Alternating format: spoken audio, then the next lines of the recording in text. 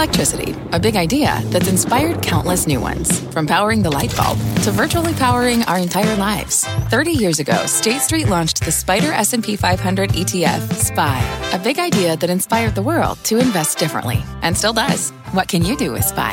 Before investing, consider the fund's investment objectives, risks, charges, and expenses. Visit ssga.com for a prospectus containing this and other information. Read it carefully before investing. SPY is subject to risks similar to those of stocks. All ETFs are subject to risk, including possible loss of principal. Alps Distributors, Inc. Distributor.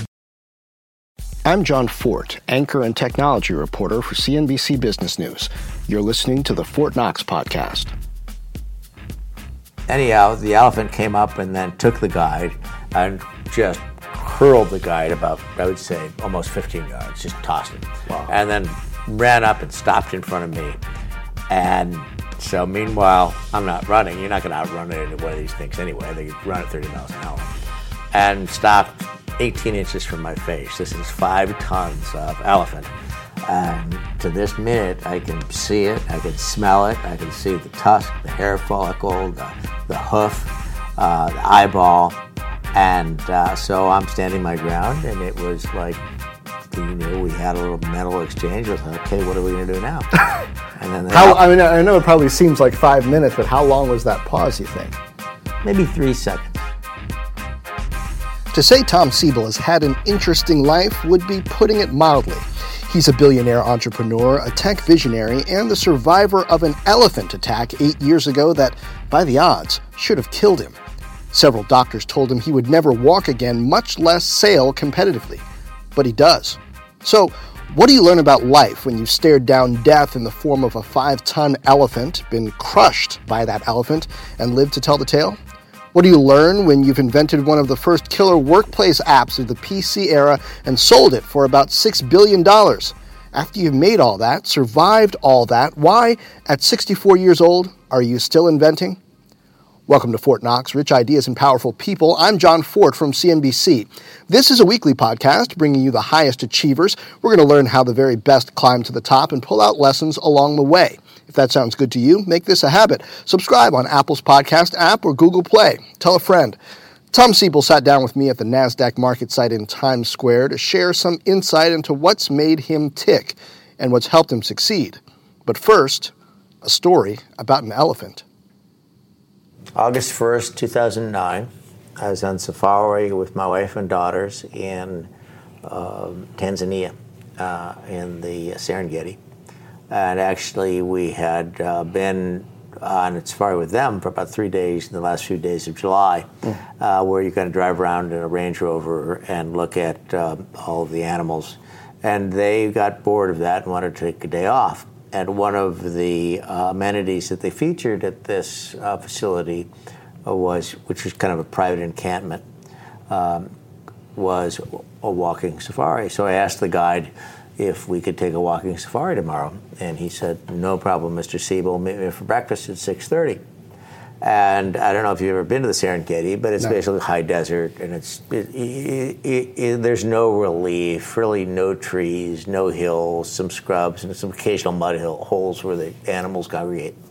And he explained to me that I was armed with a Nikon single-lens reflex camera. And, I thought you were going to say Bushmaster was with him. And he was going to be armed with a double-barrel .470 rifle. Oh, okay. Well, a .470 rifle has a charge about the size of a roll of dimes. And he explained to me that it was very important that if we were charged by an animal, that I not run, because if I ran, we were going to be hurt. So we walked out at daybreak, and it was not a breath of wind. And we went for about 15 minutes. We came upon a herd of elephant, and there were 15 of them, adults and juveniles, in a stand of trees about 200 meters away, kind of peeling branches away the way they do.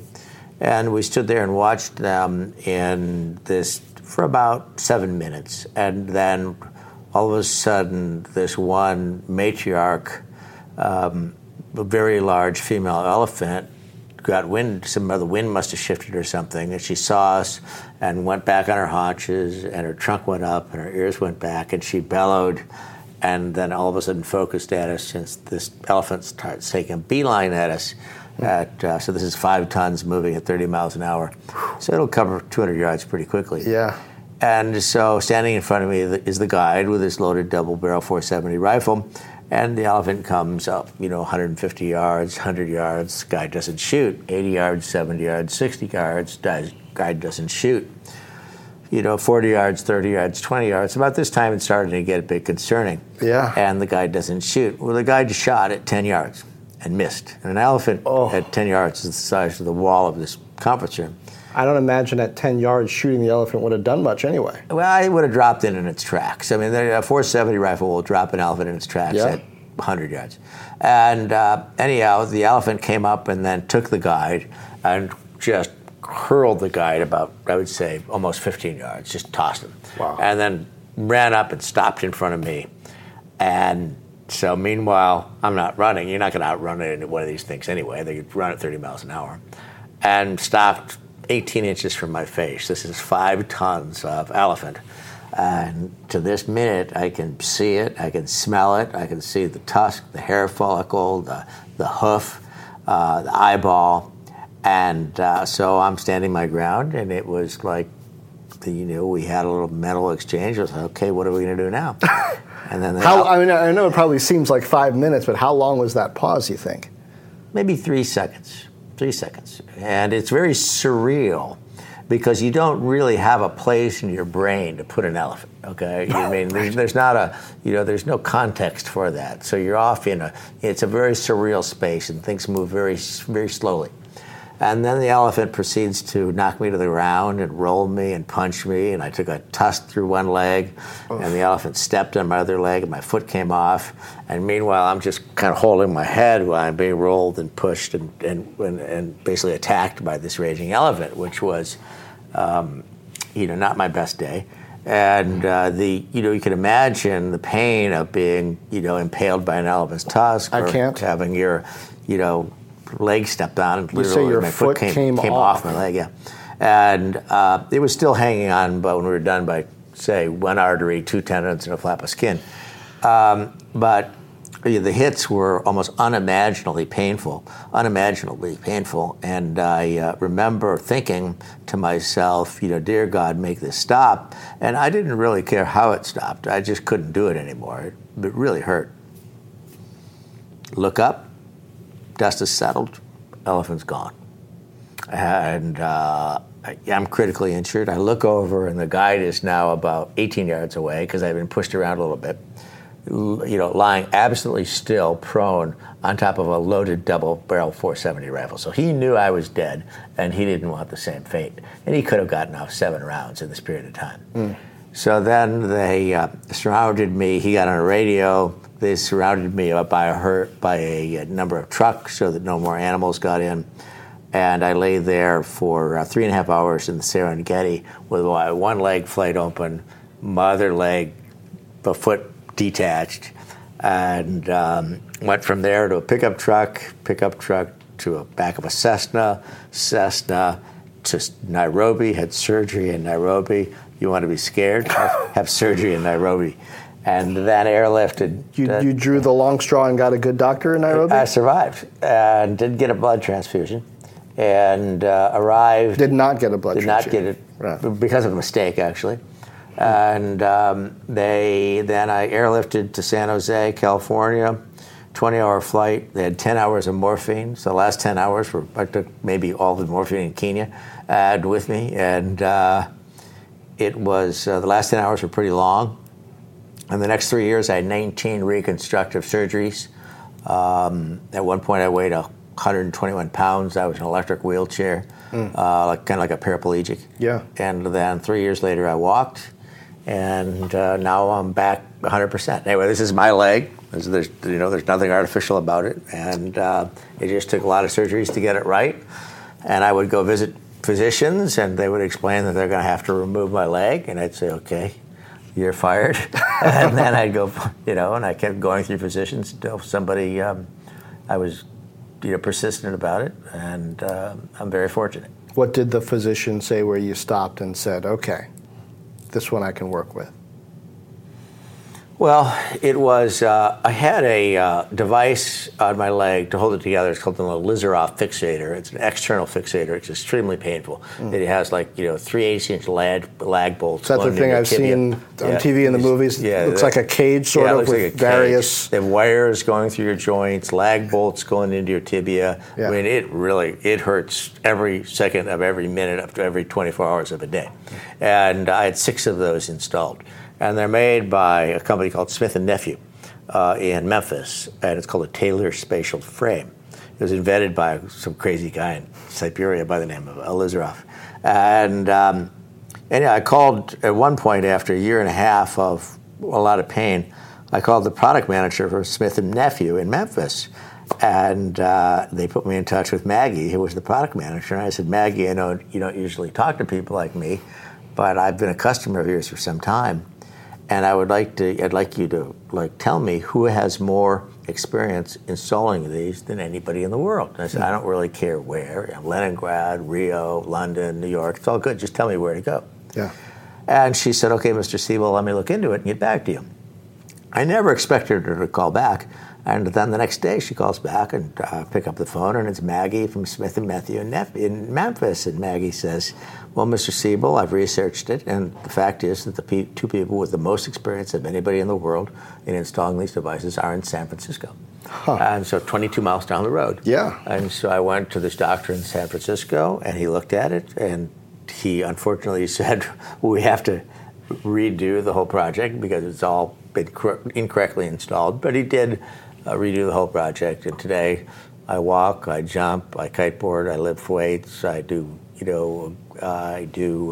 very aggressive, extreme competitive sailing, and I'm in pretty good shape. And to reset, you are an entrepreneur's entrepreneur. You started Siebel Systems, sold it to Oracle for just shy of $6 billion. But it's been just over 10 years now since that. And now you have C3 IoT, started off in the energy space, doing cap and trade, so some other things. Explain what it is that you're doing now and what really drives your vision for the company. Okay, so let me put this into context a little bit. I'm a computer scientist from the University of Illinois at Urbana. I did my graduate work in relational database theory in the early 80s and went to work for a small startup that was just entering the relational database space called Oracle Corporation. Right. So I was about, I think, the 20th employee in the United States. Oracle then had a headquarters of about 12,000 square feet on Sand Hill Road in Menlo Park. You've probably seen the building at 2710 Sand Hill Road. So I threw my hat in with Larry Ellison and Bob Miner. They seemed like pretty bright guys. They were obviously very bright guys. And I worked with them first in Chicago, then Washington, D.C., and then I went out to California. How'd you guys find each other? When I was getting ready to graduate, I got from the University of Illinois, there was a phone message in my graduate mailing box at Urbana that said, please call Oracle Corporation. Well, I'd never heard of Oracle. Nobody ever had heard of Oracle. Right. And so I called them, and they said, we'd like to talk to you. Was that some kind of Chicago connection? I mean, Larry was my thesis advisor was a woman by the name of Geneva Belford, and they had one of our other graduate students by the name of Sohaib Abbasi, who later became the CEO of Informatica. Okay. And he was also, prior to that, he was a very senior executive at Oracle. But basically somehow they got in touch with the university, and Geneva Belford said, we want to hire somebody just like Sohaib. And so they recommended me, and I'm not nearly as talented as Sohaib, I can assure you. But this is how we were introduced.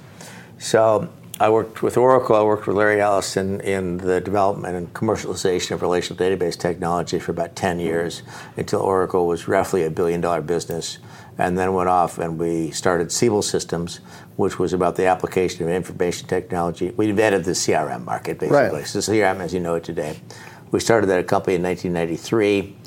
By 2000, and for those who don't know, CRM, customer relationship management, basically keeping in touch with the people who bring revenue in the door. Thank you. Helping companies to keep in touch with the people who bring revenue in the door, have a better relationship with them than the competitors so they can grow faster. Thank you, John. So this was about sales automation, call center systems, internet self-service, product configuration. These are the types of technologies that we invented that market. And so by 2000, 6 years later, we had 8,000 employees in 29 countries. We were doing about $2 billion in revenue. We had a market capitalization of $53 billion. And we went public on NASDAQ, I think, in 1996. And then, of course, the whole software market kind of collapsed after 9/11, as you recall. Yeah. But Siebel did quite well. And then it was, we merged with Oracle Corporation in 2006. So C3 IoT is my third startup. Why'd you want to sell? Well, it was, I remember there was a very rancorous relationship between Larry and me after we started Siebel. I'm not quite certain why, because I offered him the idea and he didn't want to do it. Okay? but he had assigned 3,000 people and he was very vocal about the idea of taking us, he was going to crush us, he was going to take us out of the market. Well, 10 years later, he'd had 3,000 people working at less than 1% market share. So I was somewhat surprised when my assistant said, in I think the summer of 2005, it's Larry Ellison on the phone. And I remember taking the call, and I know Larry pretty well, and I took the call and I said, Larry, I assume you're not looking for a sponsor for your America's Cup boat. And without skipping a beat, he said, that's not a bad idea, but we need to put the names in alphabetical order. And one thing led to another. And he suggested that putting these companies together was a good idea. And it was a good idea because the market had changed. Because Siebel Systems went to market on a best-of-breed strategy. Mm-hmm. And we took on all comers, Oracle, SAP, IBM, everybody with these integrated suites. But it's clear as we get into 2003, 4, 5, the companies really wanted to buy integrated suites of enterprise applications and software rather than best-of-breed components for each element. And that means you went to market on the idea, we do this better than anybody else, but at a certain point, customers just want convenience. Yes. They want the extra value meal. They don't necessarily want the best fries in the world. So for some time, the best-of-breed strategy was the proper strategy because we had greater than 65% market share in every market in the world in sales, marketing, customer service, call center, internet service, marketing automation, what have you. But the market was changing. And so, and I could see that, and I thought, the company needed to combine with a solution provider that could provide the entire suite of products. And it was a very successful business combination. It was mostly a stock transaction at a time when Oracle was trading at $10 a share. I think we sold for $5 or $6 billion, and 2 years later, Oracle stock was trading at $30. So if you held on to your stock, it was a pretty good trade. Did you hold on to it? And yes, and it was good for the employees. It was good for the customers. Okay, it was good for the shareholders, and it was a very good acquisition for Oracle. So one of the things that we're quite proud of, I think that it is perceived of as I think one of the, if not the best acquisition that Oracle has made. And of all the, Oracle must have bought hundreds of companies now, PeopleSoft, Sun Microsystems, Storage Technology, what have you. Siebel is the only brand that they've retained. All those brands have gone away, but they still sell under the Siebel brand. So we're quite proud of that, and it's I think it was a great business combination. It was a good idea, and Oracle has executed quite well. Where did you learn to run a business? I learned basically at Oracle, and so I have a little bit of experience. I have an undergraduate degree in history of science. I have an MBA. I have a graduate degree in engineering and computer science. So I have generally familiar with the languages of engineering and the languages of commerce. But I think I learned to run a business by watching what Oracle did right and by watching what Oracle did that could be improved upon. Where did Oracle learn to run a business? Oracle learned it in real time. Is that ideal? Learning in real time? No, I think that is suboptimal. And, I think that There's when we get into these bull markets like we are now, and we were in, say, 1999 and 2000. There's a real, a lot of these people, young people out of college, are encouraged to immediately go start companies, and I'm not really sure that's a good idea. I think it might be a good idea to go work for another company first and learn about sales, learn about marketing, learn about accounting, learn about compliance, learn about human capital practices, and maybe learn a little patience, get a little humility, fail a few times. We tend to focus on the exceptions to that rule, on the Steve Jobs, Bill Gates, Mark Zuckerbergs, Evan Spiegel's now, I suppose. Mm-hmm. Did he finish? I don't remember. But are you saying by and large? For every Steve Jobs, there are 10,000. Who Steve Williams, who you never heard of. Who drop out of Harvard, drop out of Stanford, or graduate from Stanford and start their company, and 99 out of 100 of them go nowhere. How did you know when it was time for you to leave and start your own thing?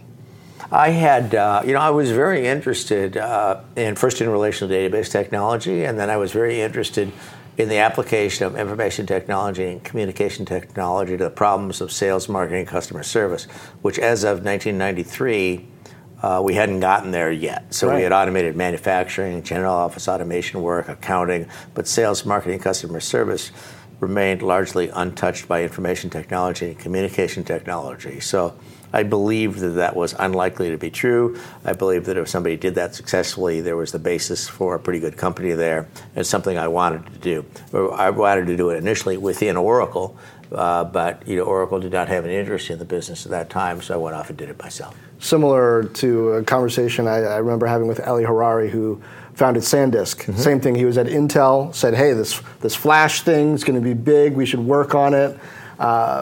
He didn't get the response that he needed to go forward, so he left and started something. Is that discouraging at first, and maybe you question your instincts or your thought process along the idea, or do you sort of immediately know, well, you're wrong, so I got to go and do this? I was satisfied that it was a good idea. I was satisfied that it was a market there, and it's just not a market that Larry Ellison was interested in pursuing at that time. I mean, Larry was, a very, very bright guy, and his successes speak for themselves. But he didn't have an interest. He didn't see the market. I did, and I just decided to go for it. Compare that to C3. What did you see when you decided to start this company? C3 was Let's step back, if I might, to Siebel Systems and CRM. If we look, when we did that, 93, 94, 95, when we started that company, there was a big step function of technology that you'll recall, John, had just become available in Silicon Valley. We had small form factor nomadic computing, broad bandwidth communications, very importantly with Windows 95, graphical user interface technology, high-speed relational database systems.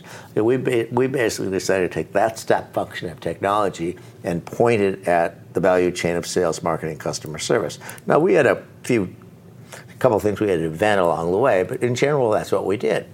Now, fast forward 25 years and look at the step function of technology that's available now, with the kind of game-changing technologies, elastic cloud computing, big data, an entirely new generation of human-computer interfaces, whether it be through the smartphone or through natural language processing. And for people who aren't up on all of this stuff, you can basically create little sensors that are able to take in information and put them all over the place on the one hand. I haven't gotten to that one yet. So and then that comes next. On the other hand, the data, the massive amounts of data that they bring in, you can process in the cloud using these very flexible computers that can crunch numbers faster than anything we've had before. Now you can actually do something with all that information. Yeah, so there are 5 vectors. Okay. Elastic cloud computing, big data, these new human-computer interfaces. What's going on with what we call the Internet of Things, which is the censoring of value chains, which is a huge vector this decade, I think in the next 3 decades, okay? And then AI, okay? So AI is now very real with machine learning and deep learning. Artificial intelligence. Yes, and so we can solve classes of problems that were heretofore unsolvable. And so that was the general idea, to build a platform as a service. So think about this as an application development environment and an operating environment that allows organizations in energy, in the utility space, discrete manufacturing, healthcare, financial services, whatever it may be, to build big data, predictive analytics, and IoT applications. And all these are all brand new fields. And if we look at the size of the addressable market, this is predicted to be, say, $250 billion market opportunity, just the software stack. And you say predictive analytics, basically taking information about what's going on and what's gone on and being able to make a pretty smart guess about what's going to happen. Predictive analytics is something that a result of AI, of artificial intelligence, machine learning, and deep learning. Okay, where we can look at the behavior of systems in the past, and based upon their behavior in the past, whether we're looking at device failure, whether we're looking at fraud, whether we're looking at disease onset, based upon, we'll look at sometimes hundreds and hundreds of signals, and we'll map these data in maybe 2,000 dimensional space and build these machine learning classifiers where we can then apply them in real time, into future streams of data. And by looking at all the analytics, we can predict events with, about 90% precision, whether it's disease onset, device failure, whatever it might be. Yeah, you can help businesses make decisions that are that much smarter based on all this information. Predictive analytics is a brand new field, and it changes everything. And so this looks to us like an entire replacement stack for everything that's going on in enterprise application software, very much enabled by the elastic cloud, and I think that's being primarily driven by AWS. Why are you going to be better at it than all these other companies of various sizes that are talking about cloud and predictive analytics, Oracle being one, Adobe, Salesforce, which I guess is trying to be Siebel 2.0. I mean, why you? Once you get beyond all the white papers, so everybody's got a white paper, and everybody's in the IoT space, and everybody's in the predictive analytics space. The companies that are really kind of vying in this market are GE, and IBM. So those are the 800-pound gorillas who are making all the noise. GE, I think, has spent $3 billion. They have 3,000 employees trying to build this software stack. To my knowledge, they have 0 production IoT applications in deployment on the planet Earth today after 5 years of work. IBM has this fiction that is called Watson. Yeah. And it is a fiction. And I think they spend a lot of marketing dollars on it. It's great. I hope they spend more, because they're creating. I hope maybe between GE and IBM, I just hope they double their marketing budget. So that big sucking sound you hear outside our windows is created by them. With Watson, to my knowledge, there are 0 production industrial scale IoT applications deployed on the world today. We have 23. So we did this a little different. We didn't throw 3,000 programmers at it. You can't do anything with 3,000 programmers. Let's think about information technology business. Think about the great companies in the world. Think about the first Microsoft product. How many people built that? 2. The first Apple product. How many people built that? 4. The first Intel processor. You're looking at like 10. What's the old Silicon Valley saying? 9 people, pregnant people can't have a baby in 1 month. Adding more people to it doesn't necessarily make it happen Amazon faster. Web Services, 12 people. Nothing you know of that was great was built with 3,000 people. You can't do anything with 3,000 people, with 3,000 software engineers, except maintain a large lumbering piece of code like SAP R3 or HANA or something like this. That you can do with thousands of people. We got together a group of relatively small, bright, highly experienced software engineers, many of whom I've worked with for decades in multiple companies, And we just sat down and ground it out. So we were on the order of, say, 50 to 80 engineers. And we spent 8 years and a relatively small amount of money, say about $250 million, and ground out a stack that is a full stack platform as a service that enables organizations, aerospace companies, financial services companies, healthcare companies, to design, develop, provision, deploy big data, predictive analytics, and IoT applications. Why do it? You're already a billionaire. And maybe it goes to the same question as, why go back to doing extreme sports after an elephant trampled you? Why? A lot of people, obviously not people named Tom Siebel, would say, you know what, I'm good. Well, I guess I could have said that after Oracle because I was pretty good then. Sure. And so Siebel wasn't about making money. It was about doing something exciting. It was about making a market. It was about working with talented people. It was about doing something new and something important. I'm confident what we did at Oracle was important. I'm confident what we did at Siebel Systems was important. I think what we're doing now, I believe that, I know this sounds a bit absurd, but it's no more absurd than when we at Oracle said we were going to become the largest database company in the world, which we did. Okay, or at Siebel Systems when we said we were going to become the largest producer of CRM systems in the world, which we did.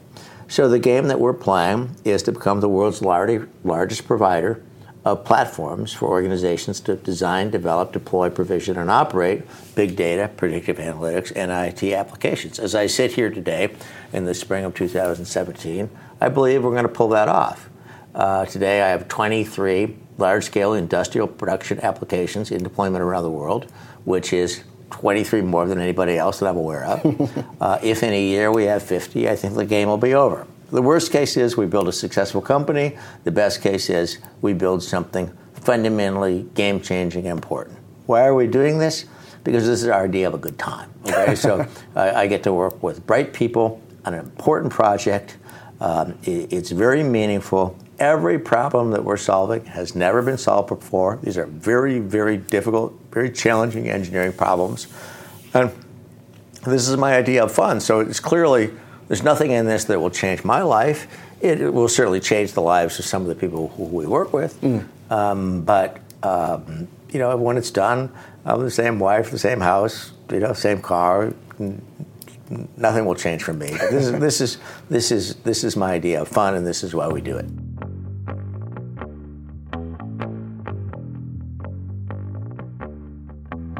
Okay, business is one thing. Tom Siebel is good at it, but beyond that, what does he care about? His family foundation has contributed more than $250 million to a number of causes, including the Salvation Army, a scholarship for engineering students, and more. But one particular project caught my eye. The Meth Project was a very interesting project. We started it in 2005, first in Montana, and then Idaho, Wyoming, Georgia, Illinois, Arizona, Hawaii. And it was a very large-scale effort, in prevention as it relates to methamphetamine use amongst young people. And it was very controversial. It was very edgy. We did not deal with methamphetamine as a drug. We didn't deal with it as an illicit substance, and we didn't deal with authority figures. We dealt it with just a consumer product. And if you're 15 or 16 years old, it's just a consumer product. Now, it happens to be a consumer product with a lot of almost unbelievably deleterious attributes. Right. And so we mounted a very large-scale national campaign. I think our budget at one point was as much as $40 million a year that used very leading-edge communications technologies on the web, television, broadcast, print, display media to communicate to 12, 13, 14, 15-year-old people what the attributes were of this product so that they were offered the product, which usually happens after midnight. There'd been alcohol involved, that they would know what they're getting into. Right. And the idea was to have a more well-informed consumer in the hope that a better informed consumer would make better decisions. It turns out that was true. How'd you become aware of the problem? I spent a lot of time in Montana. And in Montana, you get into 2003, 2004, 2005 timeframe, methamphetamine was just an epidemic. It was just tearing families apart, tearing communities apart. And, a lot of, primarily rural white America, with the exception of Hawaii, where we also had the meth project, which is not, there was not primarily a rural white problem. It was primarily a rural kind of native Hawaiian problem. It was just epidemic proportions, destroying lives, destroying families. And, this is the fastest acting addictive agent known to man. It's just horrible. But that was a very rewarding project. We reduced methamphetamine use in the state of Montana by, I think, 70%. We reduced methamphetamine use in Arizona by 50%, and it received a number of awards as the most efficacious drug prevention program in the United States. What could the country? This has become a more front burner issue again since the presidential campaign. What can America, the Trump administration, as it's looking to tackle more of this problem, learn from that? I think as we deal with drugs, we need to look at this as a public health problem, not as a crime problem. And we've turned it. It began in the 70s, first with Rockefeller in New York, and then with the Nixon administration with the war on drugs, which has just been this incredible travesty. In 1970, there were about 200,000 people in the U.S. prison system. Today, I believe there are 2.5 million people in the U.S. prison system, and most of this is due to the war on drugs. This is just insane. We have people who got caught carrying an ounce of marijuana who are in prison for life because it happened in California, and it was a three strikes you're out situation. This is. Think about this. In 50 years, we've gone 200,000 in the U.S. prison system and 2.3 million. We have the largest rate of incarceration in the free world. If you are a black male, there's like a 33% chance that you're going to spend time in prison. This is insane. And it used to be that we imprison people that we were scared of, and now we're imprisoning people that we're just for some reason mad at, and it's crazy. In places like California, they spend more money, and John, you've been there, they spend more on the prison system than they do on the education system.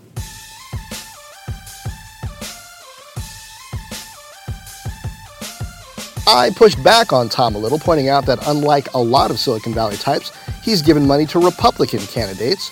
He says he's given a lot to independents and Democrats too, and points out that he's a registered independent. Siebel sounds like one when it comes to immigration. Silicon Valley's on fire. And so the good news is Silicon Valley is rocking. People are, they are alive, they're excited, they're energized. I think that, the only thing that might hamper it is access to human capital. And this gets to immigration policy, which is problematic.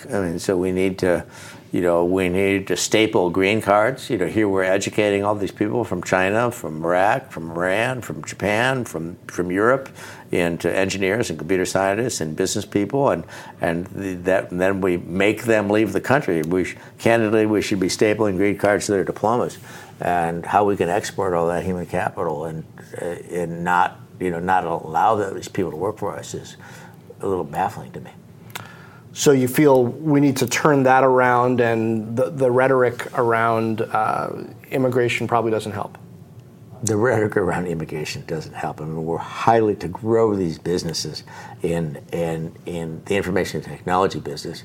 We need access to the best and the brightest, and we are training the best and the brightest at Harvard, Princeton, Yale, Illinois, Berkeley, Michigan, you name it. And we're spending taxpayers' money to do it, and then not allowing them to work here. It's kind of crazy.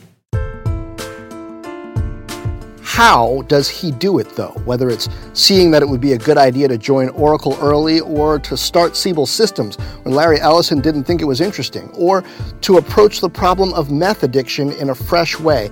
How does Siebel see around corners? I've been very fortunate in my professional career to be in the right place at the right time 3 times, in the relational database market, in the CRM market, customer resource management market, and now in this big data, predictive analytics, IoT market, where I was able to start these companies about 3 or 4 years before the tsunami came, and all of a sudden then we just kind of ride this big wave the rest of the way.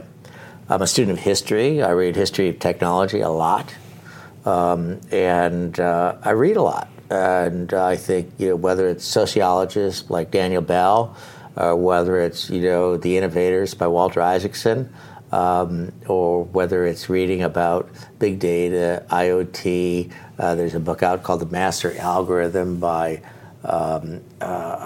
Pedro Domingo. And it's, I read a lot. And so to the extent that I've been able to see these trends coming, it comes, primarily through reading. Great. Well, I hope we get to talk a lot more about this as the company develops and the market develops. Tom, I appreciate it. Thank you, John. It was a great pleasure to be here with you today. My thanks to Tom Siebel. I'm John Ford from CNBC, and this has been Fort Knox, rich ideas and powerful people. Subscribe on Apple's podcast app, Google Play, or wherever fine podcasts are distributed. And please do leave a review if you enjoyed this. Also, check out Fort Knox Live on Facebook, Twitter, Periscope, and YouTube. I'm taking your comments and questions, usually Wednesdays at 2 p.m. Eastern. There I tackle some of the most interesting business and economic issues with a little help from my friends at CNBC and from you in the comment section. Next on the podcast, Steve Ballmer is best known for being the muscle at Microsoft, a sales leader who helped grow the company into the greatest force of the PC era. Thanks to the dot-com bust and the rise of longtime rival Apple, though, Ballmer is also misunderstood, particularly during his time as CEO of Microsoft. I caught up to him recently to talk about his life after Microsoft, his ownership of the LA Clippers, and his new project, Demystifying Where Our Tax Dollars Go. Go ahead and subscribe to Fort Knox now on your iPhone's podcast app or on Google Play. Meanwhile, share this. Tell a friend. Drop me a note on Facebook, Twitter, YouTube, or fortknox.com. That's FORTTKNOX.com. And as always, thank you for lending an ear.